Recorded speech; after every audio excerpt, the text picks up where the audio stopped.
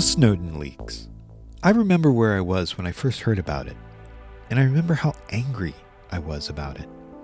I'm going to say up front, I'm one of those people who feel that governments should have some secrets, particularly when they're in the best interests of national security.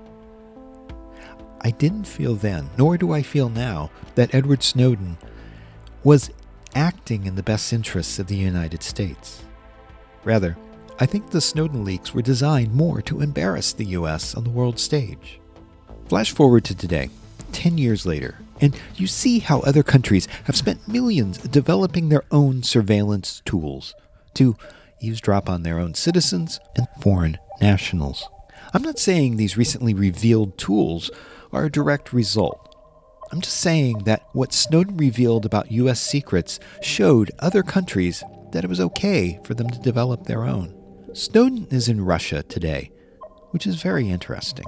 He's a full-blown Russian citizen. And in the next few minutes, I'm going to be discussing a leak of data that reveals some of the secret tools used in Russia. In some ways, it's the equivalent of the Snowden leaks, only the leaks came from Russia. Kind of ironic, isn't it? Stay tuned.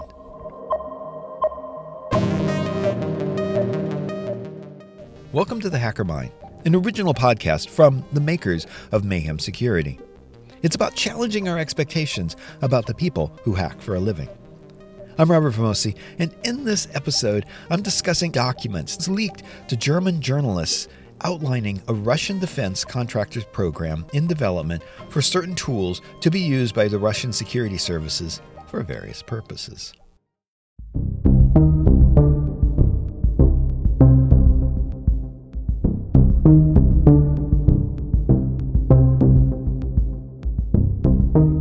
Hey, I do everything on this podcast. I don't have a crew. I write the episodes, I do the sound design.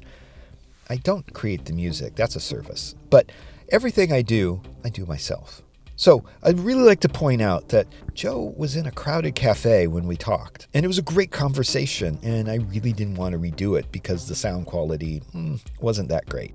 Fortunately, I heard about this beta for sound engineering.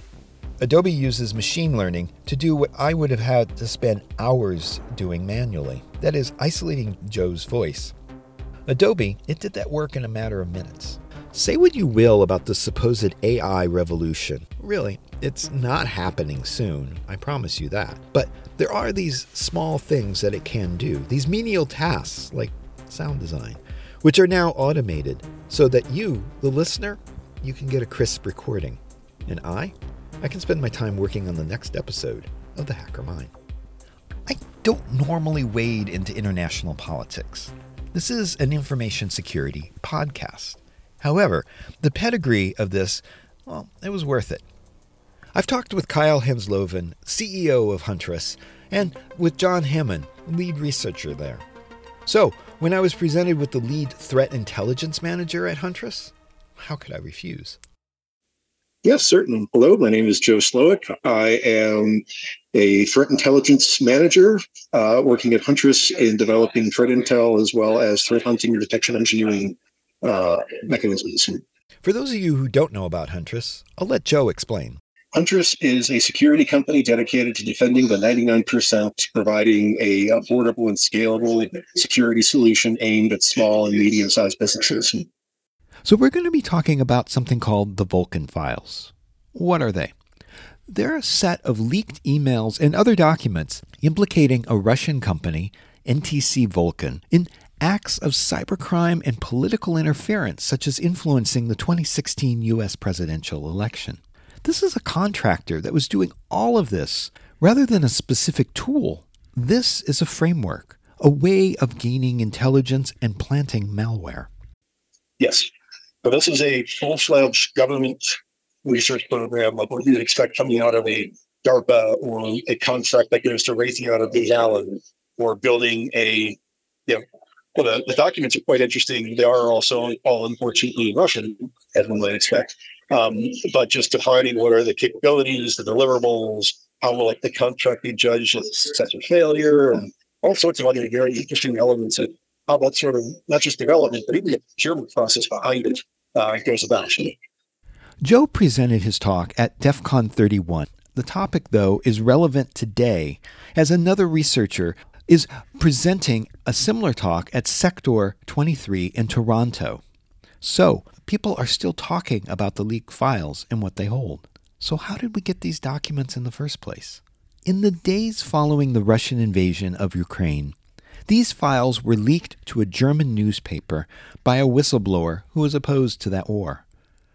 As with any leakage of this size, multiple media sites then worked together, and this consortium, they thoroughly vetted and authenticated the documents with Western analysts. The final published result, known as the Vulkan Files, appeared in several newspapers worldwide on March 30th, 2023. You probably don't remember it. I know I didn't. Joe, he walks us through all of this.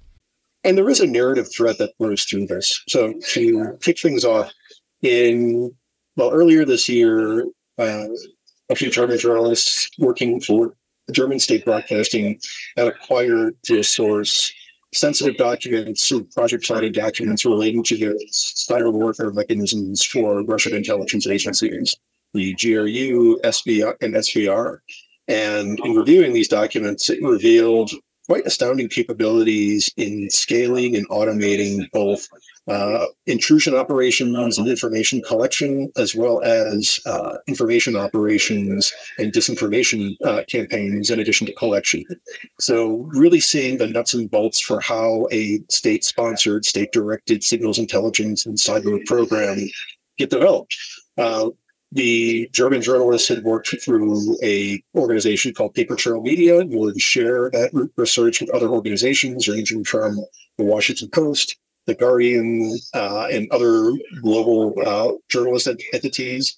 And then after the documents were posted, while there was an initial burst of activity from some security companies such as Mondi and Dragos and others, it then seemed like it promptly faded away from everyone's attention. So whether that's because people were focused on Taylor Swift's tour or Donald Trump getting indicted or who knows what, it just seemed that data dump never got the recognition it should have. Because if you start looking at the programs in question, they provide for some very interesting capabilities in really scanning how cyber operations work. So the item that I'm focused on within the presentation, since there's a lot of material that's been publicly released related to this, is a program called ScanV or ScanV.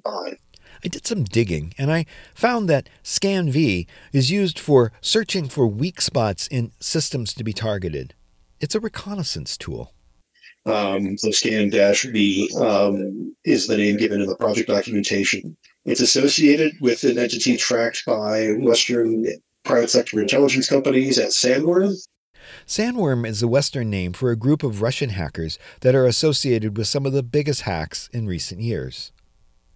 NotPetya, for example, in May of 2018, and then the attack on the South Korean Olympics later that same year. The Sandworm Group gained its name from the Frank Herbert book Dune, where Paul Atreides is battling the sandworms, among other forces. The group got its name because of comments in the code they kept referencing the book.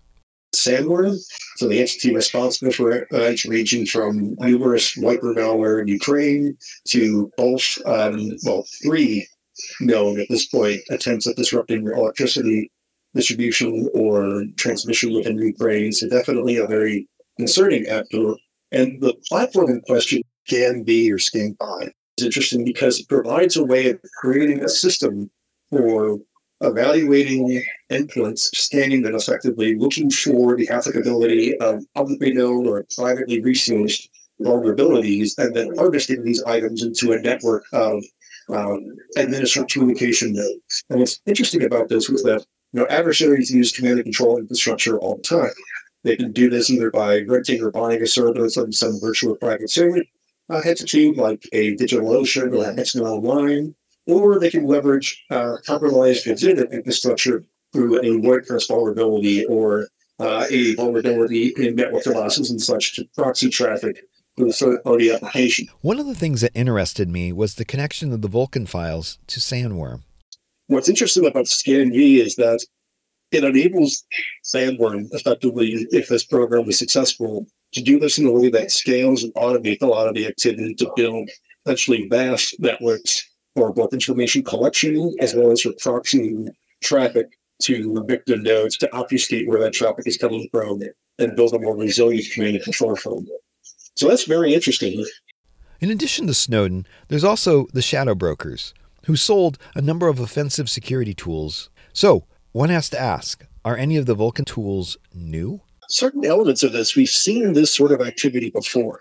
And we've seen certain elements of this in Russian operations, including some with the Stoneworm, such as a couple of Internet of Things network device botnets, such as VPN Filter and Cyclops Blink, which were focused on compromising routers and similar devices for the same sorts of purposes, but without evidence of seeing the back-end infrastructure that is available in SCAN of managing, monitoring, and configuring thousands of endpoints together. So the exploit portion we've seen from Russian Nexus actors over the last 5 years, but getting a glimpse of that back-end management infrastructure, including both unclassified and classified enclaves in documentation that was released along with the disclosed documents, is very interesting. It starts showing the administrative overhead that lies behind creating a capability that exists on this scale. But it's not just the Russians who have done this. We can look at other examples going into the mid-2010s, like the Great Cannon associated with Chinese network monitoring capabilities. Everyone's pretty familiar with the Great Firewall, limiting information coming in. The Monk School and Citizen Lab published an interesting paper on the Great Cannon in 2015, how that same capability of deep packet inspection and network monitoring was used to sort of flip the script for offensive purposes, deliver exploits to traffic that was going through monitored nodes to, again, create massive or mass widespread exploitation on an automated level.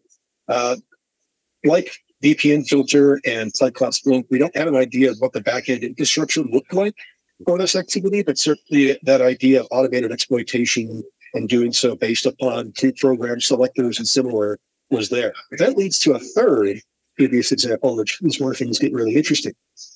We have to go back to the Snowden leaks for this, and I can either confirm or deny the veracity or accuracy of the information disclosed by Mr. Snowden and others, but based upon the analysis of such data from other parties, one tool that caught some interest, but not anywhere near as much, and I don't think it's suffered that we didn't see as much interest, is a program called Quantum. So the Snowden leak was actually a series of tools ostensibly used by the U.S. government National Security Agency, or NSA. These tools, they each had specific names, such as Prism or Turbine, and they had specific purposes. One tool, Quantum, is a tool which spreads various attacks, ranging from spam messages to instant messaging compromises, to take control of botnets. So everyone focused on Prism and some other things for the very legitimate human rights and privacy concerns around those. But this Quantum program, which was described in publications such as Wired, Foxit, and other security vendors, was very interesting because we see in the late 2000s, early aughts, early late aughts, etc., that it appears that Western intelligence agencies had developed and deployed a mechanism similar to what SCAN looks like today, of having a system set up to automatically scan traffic or profile devices and then deliver an exploit capability based upon the profile related in an automated way to build out a network of compromised nodes. So we've told a story here of like, okay, SCAN doesn't look all that novel, but what we can see is a learning over time of adversaries going potentially as far back as the Snowden leaks, where adversaries are paying attention when these things get disclosed, even if in the popular media, some of these stories seem to fall off the radar quite quickly. And one of the stories that runs through this entire thread of one particular program, of the SCAN tour, is there's a popular conception that hacking operations is one person on one computer doing bad stuff to a target. Whereas modern, scalable, state-sponsored cyber operations are more likely to be reflected in the cube farm that you'd see or whatever in a call center or similar environment where you have tens, maybe hundreds of personnel working different phases of an operation and trying to gain efficiencies through that operation wherever possible so that those operations can scale effectively towards regional and global ambitions. And I think that's the real story that we see that's supported by or confirmed by the Vulkan leaks, is that we see programs like SCAN as well as AMOSIT, which is an information operations capability that similarly offers for semi-automated profiling of traffic and delivery of things like fake SMS messaging or man-in-the-middle lane communications and such to deliver specific messaging to targets and victims and so forth, that the real players in the information warfare space are those that can automate, who can create tools and mechanisms that allow an individual operator to conduct dozens, if not hundreds of missions simultaneously through the tooling and back-end processing enabled by tools like SCAN and going back all the way to the alleged quantum program disclosed in the early 2010s. And that's really where the future of cyber operations lie. And that makes things problematic for defenders because it means that from a defender's perspective, or even from someone who wants to emulate offensive operations perspective, our high-end threat actors are no longer operating in a way where I can say, like, oh, if I block this IP, I can ensure that I'm saving myself from potential activity from this adversary. But that adversary really has an entire suite of potential endpoints that they could use as their next top traffic stop to where it is that they want to go, or for exfilling information back. They can adapt those routes as defenders spot individual nodes by using potentially vast network to maintain operational security and to build resilient operations that would not be very easy to take down, like we've seen with certain operations or botnets and so forth, that this would be a much more difficult animal to tackle to try to defeat it, basically. And so that's the story. It's just telling how, based upon some really interesting leaks that get us into the nitty-gritty and behind-the-scenes look at how Russia sources its cyber warfare tools, that we can see that this is not a unique feature, but something that we've seen echoes of going back almost 20 years, actually over 20 years at this point, for how high-profile, high-end state-sponsored operators have grown and adapted their cyber warfare programs over the years to build them into efficient, semi-automated, scalable and resistant systems. So the end goal is always intelligence. Potentially. So that's the other thing that makes it interesting with SCAN and its association with Sandworm, because Sandworm is one of the few entities that we know has conducted multiple offensive, disruptive operations in the cyber realm. So one thing that is notable about Sandworm for operations going back, at least as far back as 2015, was they are notorious for using compromised legitimate infrastructure for kinetic and strike purposes. For example, in the Indestroyer event in 2016. You may be already familiar with Indestroyer by its other name, Crash Override. Indestroyer is a malware framework considered to have been used in the cyber attack on Ukraine's power grid on December 17, 2016. The command and control nodes that were used to deploy and then trigger the Indestroyer payload that led to the 2016 electric utility disruption were Tor nodes. But they were Tor nodes that appeared to have been compromised by Sandworm to serve as intermediate nodes for launching this operation. Similarly, with VPN filter, while it appears that could have been used for intelligence collection purposes, because there are various modules for sniffing traffic and providing ways to collect on it, there are also modules that were capable of reading Modbus traffic, which is associated with the industrial control systems, which, while there's no evidence that there was any sort of offensive capability tied to that Modbus module, it hints at least a desire or a possibility that Sandworm, given its history, could have shifted that module to something more active than just passively looking at Modbus traffic for potential industrial disruption purposes. So it's not just gathering intelligence, it also has the potential to cripple parts of the infrastructure by going after operational technology, or OT. These are devices that are not traditionally attached to the internet, such as the Iranian centrifuges that were the target of Stuxnet. To work, Stuxnet had to worm its way into the industrial control facility and then, only then, attack Siemens System 7 PLCs. It did so by first burning a few Windows 0 days to get there. So are these tools targeting OT systems in a similar way? Yes, potentially, or even just IT. So another facet of this is that we've seen throughout the current Ukraine conflict that there have been denial of service, distributed denial of service attacks against Ukrainian services, and they often shrug those off as being cyber network annoyance, as opposed to a cyber network attack, so to speak. That it's a DDoS, you pay some service, it gets mitigated, it goes away. Well, if you're operating in a degraded environment, you're under physical and virtual attack as the Ukrainians are, and you start removing sources of communication to the populace by bringing down certain services, what is the problem? And if you look at something like the infrastructure that can be set up via scan, it's not just the idea of building up that infrastructure, but also tasking that infrastructure to do something, which could range from something seemingly as simplistic, but at a very large scale, as targeted disruptive activity through denial of service techniques, to leveraging those nodes as next stage attack nodes for whatever networks they're associated with, or for similar items based upon the profile and the compromised loads and mission. I'm familiar with the Russian invasion of Ukraine and how Russia used malware to go after the routers that were used in the Ukraine. It seems like Russia is developing, or other entities associated with Russia, more diverse tools, playing the field, doing DDoS in association with something else. Right.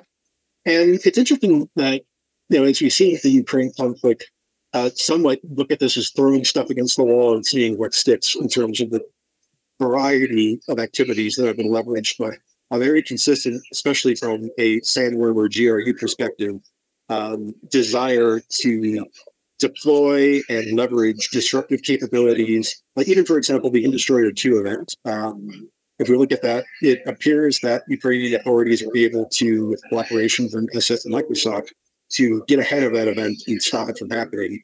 But looking at the capabilities that were deployed, yes, there was this industrial control system mechanism in Destroyer 2, but also a series of wipers going against Windows systems, Solaris systems that are still found in operational technology environments and similar, of really going after in quite blunt and, to the extent we could use the word violence in the cyber landscape, but violent way of network infrastructure. And that's been a very consistent mechanism over time, is getting into networks and deploying a wiper or something that might look like ransomware, but really is just essentially a wiper of some sort, for cyber disruptive purposes. And tying this back into the Vulkan documents, it can easily be seen of something like an infrastructure maintenance and management system built by SCAN can be leveraged to build a resilient shooting platform, so to speak, in cyber terms. I hate using these analogies sometimes, but it works in this case.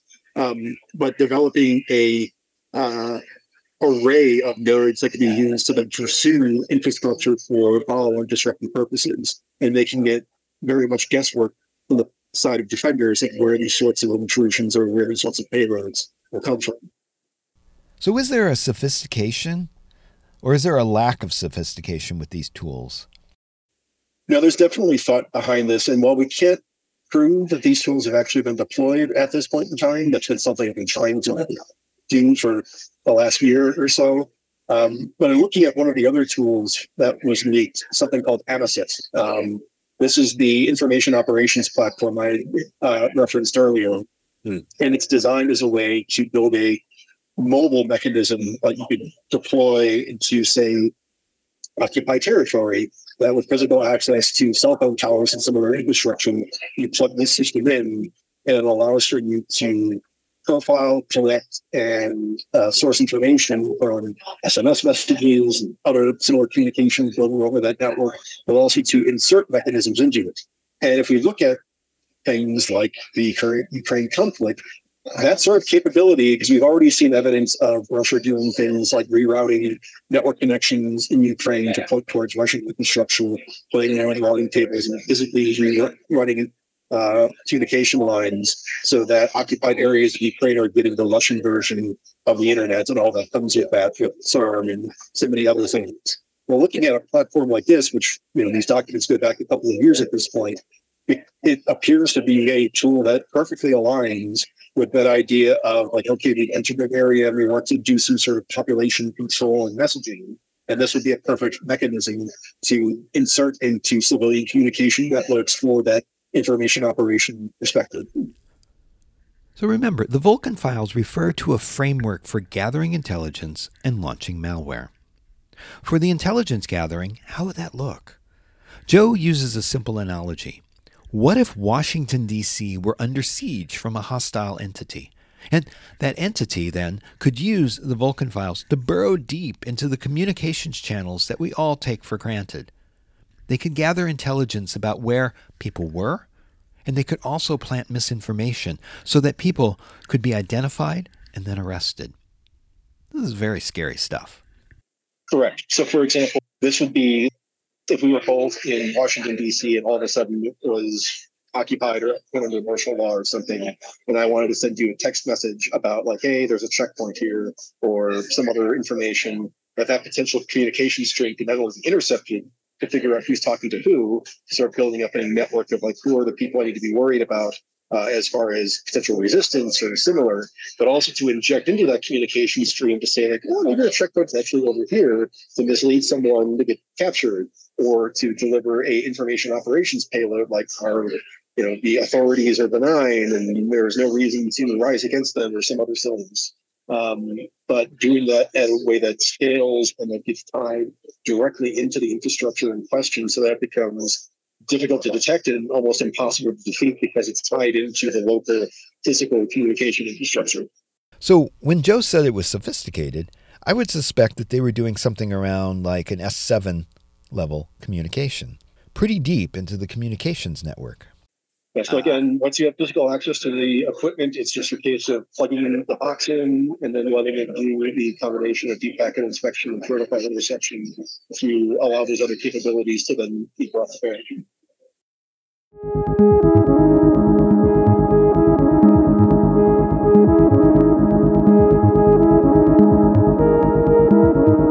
So I understand that with the Snowden leak, obviously, the NSA isn't going to come out and say, yeah, those are our tools. We designed them that way.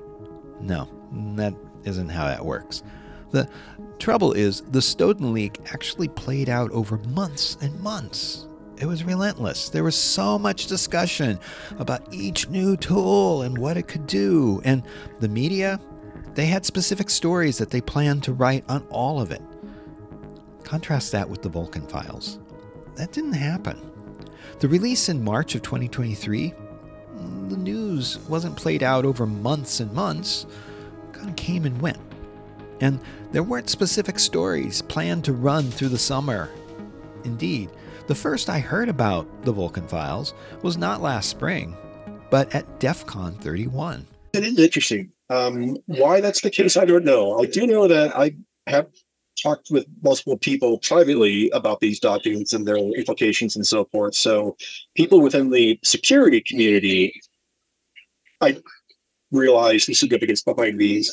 It is disappointing, though, the lack of more general attention. Because really, after the week that these were published, I've not seen a mention of these again. And I'm a pretty devoted follower of various news sources on this sort of activity because I have to be.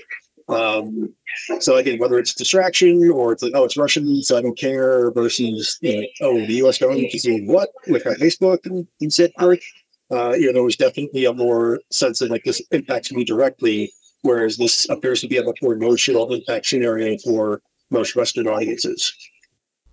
So I have some experience with covering stories and then having a troll army attack the story afterward. I'm wondering if Joe had thought about any of the blowback from surfacing this. I mean, he's speaking at DEF CON, and DEF CON is a pretty secure community. Once it gets out into the real world, any thoughts about how Joe might handle the troll armies? Well, the thought has crossed my mind. It's really more with associating this activity with some other historical items that I think people still don't want to talk about, like quantum and some of those other items as being potential inspirations for this.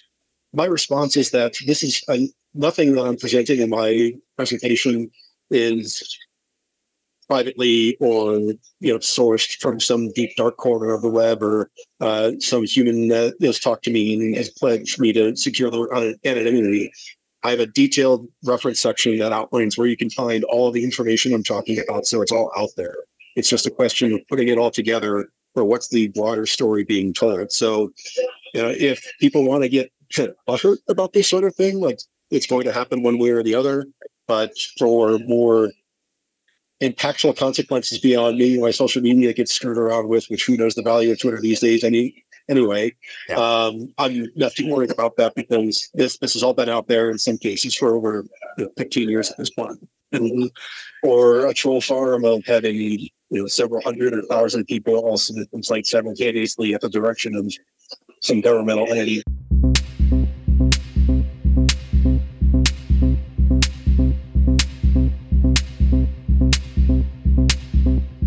So are there any takeaways from the Vulkan Files that we should focus on? I think if there's one lesson or observation at a higher meta level from this, it's really about placing events in context, that cyber now is a realm that's existed in some shape or form for 30 years at this point, even if we've only been really tracking it on a public level for maybe 5 to 10.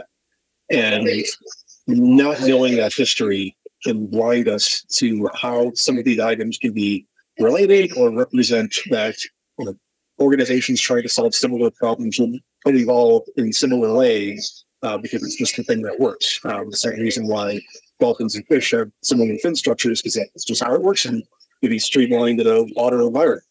And it's being able to take a step back from the immediate reporting and say, like, where else have I seen this? Where else is this apply? How does this influence and drive future evolution within this space? And we start getting the really interesting stories of where cyber operations have been and where they're going.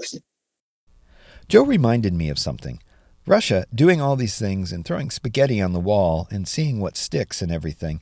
There's a point that's to be made with the commonality of stuff we see from China and from other countries. I think, if nothing else, the failures or perceived failures of a lot of Russian operations, if nothing else, were providing a variety of other entities ranging from North Korea to the Five Eyes. So this works, this doesn't. Avoid this. It's providing, like anything else, just as there will be analysts who review the ground war in eastern and southern Ukraine for lessons on how modern conflict between similarly equipped adversaries or entities functions. 5, 10, 15 years from now, people will look back at this event and will analyze the cyber component to see what worked, what didn't, and how we can learn from that moving forward. And no one's moving away from this area anytime soon. I'd like to thank Joe Slowick for talking about all of this. As he mentioned, the information here is public, and it has been public. It's not new. What is new is the context of seeing how the Vulkan Files helped Sandworm and others reach its goals, and more recently, how those documents helped shed more light on some of the attacks associated with the Russian invasion of Ukraine. As I said up front, I think governments should have some secrets, if they are in the best interests of national security. I do agree that when those secrets are used to hurt people, then there needs to be transparency, even if it's after the fact. The world still needs to know what was done. Hey, if you enjoy this podcast, tell a friend. I bet there are others who like commercial-free narrative InfoSec podcasts. I have so many stories about hackers who are making a positive difference in the world. And be sure to check out Error Code, my new podcast that focuses on IoT and embedded security. Error Code is available now wherever you get your podcasts. Let's keep this conversation going. DM me at robertvamosi@infosec.exchange on Mastodon and tell me what you like and even what you don't. Hey, I have some great conversations coming up with the rise of bots, the threat from China and Vietnam, and more research on the dark web and ransomware. Subscribe today. The Hacker Mind is brought to you every 2 weeks, commercial-free by For All Secure, the makers of Mayhem, an application security testing solution you can try for free at mayhem.security. For The Hacker Mind, I'm Robert Vamosi.